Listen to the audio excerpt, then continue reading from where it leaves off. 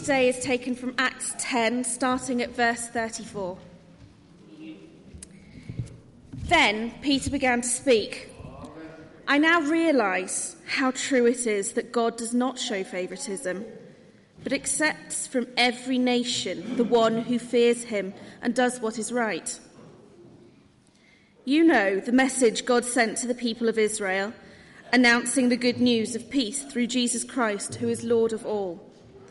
You know what has happened throughout the province of Judea, beginning in Galilee after the baptism that John preached, how God anointed Jesus of Nazareth with the Holy Spirit and with power, and how he went around doing good and healing all who were under the power of the devil, because God was with him. We are witnesses of everything he did in the country of the Jews and in Jerusalem. They killed him by hanging him on a cross. But God raised him from the dead on the third day and caused him to be seen. He was not seen by all the people, but by witnesses whom God had already chosen, by us who ate and drank with him after he rose from the dead. He commanded us to preach to the people and to testify that he is the one whom God appointed as judge of the living and the dead. All the prophets testify about him, that everyone who believes in him receives forgiveness of sins through his name. This is the word of the Lord. Isn't that a fantastic treat for Easter Sunday? Signs of new life, baptisms and confirmations. We're going to unpack what new life is looking like around us now. So, Steve, can I hand over to you?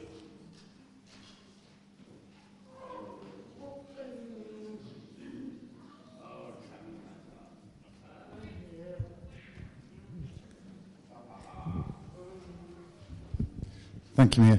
We're going to spend a few minutes now just talking to some members of the fellowship about where they're seeing new life, either in the ministry area or as we've been talking about over the last few weeks in their front lines. I'm trying to think who to go first. I'm going to Phil. Age before beauty, I thought, you see, Phil. Yeah. Grab a microphone as well.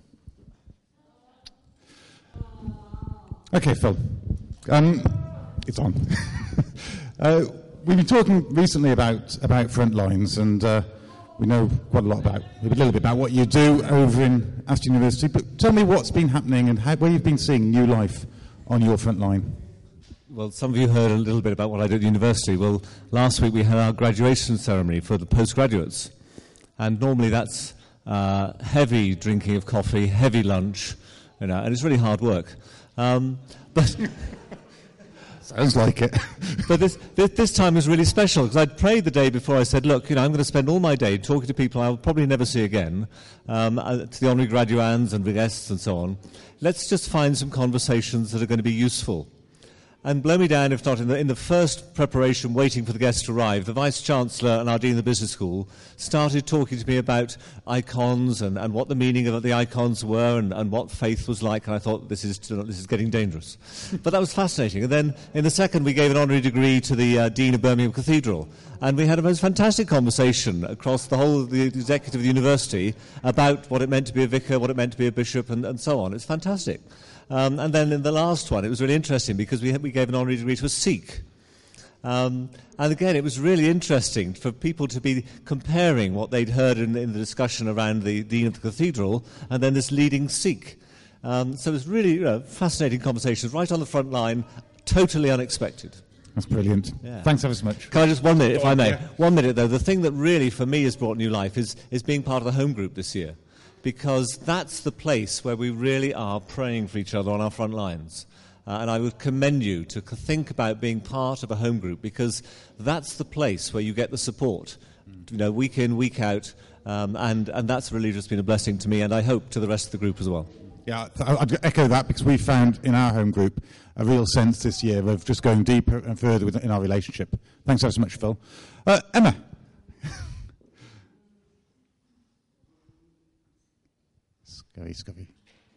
Emma's, for those of you who don't know, our children's missioner, and she's going to tell us a little bit about where you've been seeing New Life in school, I think. Yeah. Yes, that's Excellent.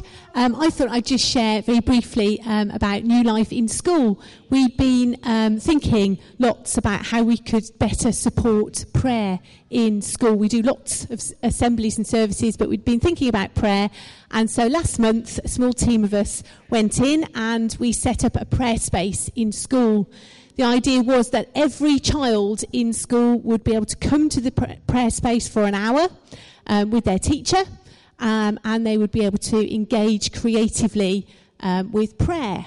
Now, some of these children had never prayed before in a personal way, and some of these children were 3, because we included the nursery as well. So we had 3 and 4-year-olds right the way up to 11-year-olds coming to visit.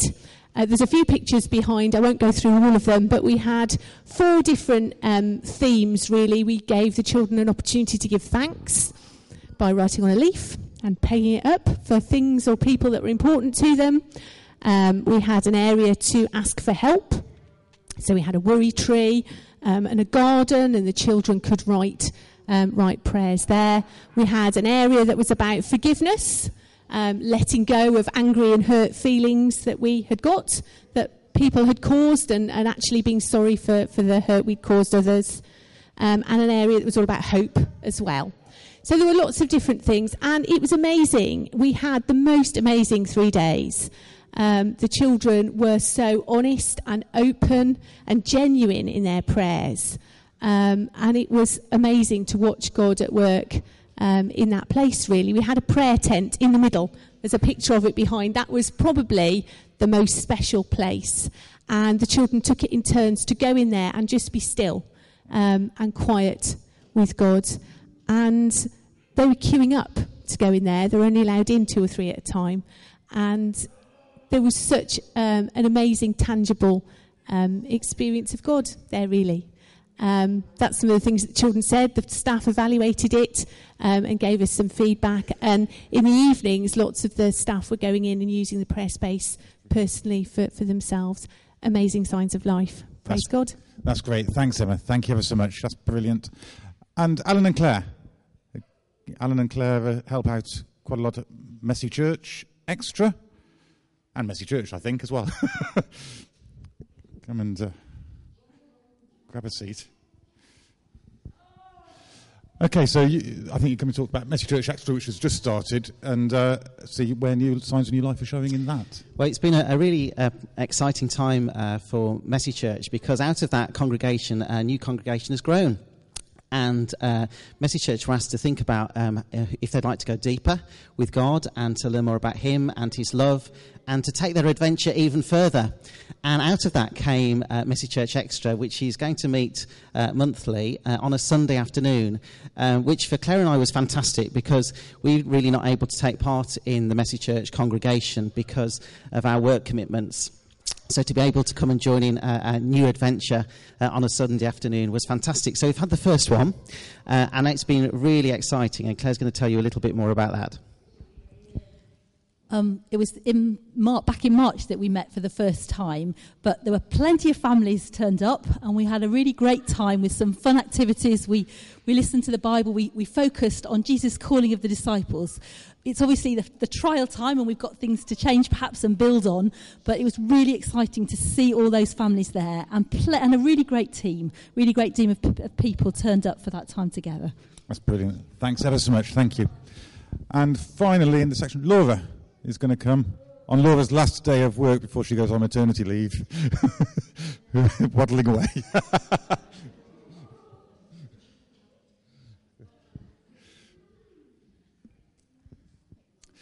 So you're going to talk about Soul Space, I think, aren't you? Yes. Yeah. So where you've been seeing new signs of life in amongst the youth work here. Wonderful.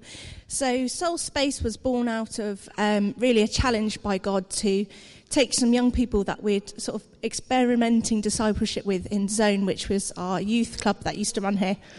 And so we took these young people along to Soul Survivor, and they encountered God in the most amazing, incredible way. And Jenny and I stood in the field and we thought, gosh, we can't let this go. We've got to do something about it. And 4 young people said, well, we'd like to keep meeting together. And so we did. And out of that group has just grown, and they invite their friends, and their friends invite their friends. And it grew slowly to 20, 25. And so now we sort of see 20, 25 young people every Thursday evening come and want to worship God, pray together. They share with each other in sort of a circle time. We eat together, and we learn more about who Jesus is in their everyday life and how he impacts them. And for me, the life has come in so many different ways. As we saw earlier on the screen, baptisms and confirmations was one. But particularly in the lives of a group of boys who had started coming, they'd come along to Zone, and as I'm sure lots of people would tell you, they were a bit mischievous, a little bit naughty, and quite often they wouldn't be allowed in because of their behaviour.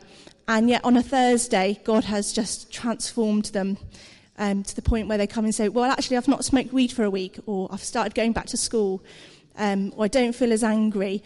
And for the girls, knowing that their identity lies in Christ and not in what bullies say about them, not what boys say about them. So life's sprung up that way as well. So it's just been really, really exciting. And the thing for them, we had someone come in and talk to them. And they said that part of the reason that was so valuable to them, that space, is because they felt valued by you as a church. They felt part of it. And they felt that group was church to them. So that's been a really amazing positive. So thank you for all of you as well who came and supported them, because that's really contributed to this new life that's sprung up. That's brilliant. Thank you. And that's great. We've seen so many examples there of new life, and it's great on Easter Sunday particularly to be able to celebrate that. Thanks, Mia.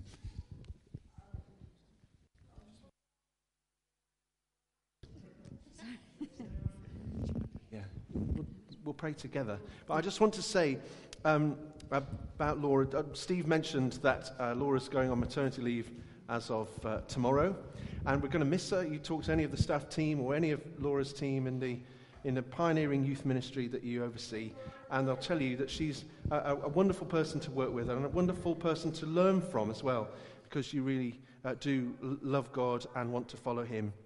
And so we're going to miss you, but we wish you all the best in your new venture as a mum, and we're looking forward to having you back on team soon. Of course, it's in an unusual position where Laura, this is her church family, but she won't be working, so we have to manage that quite carefully.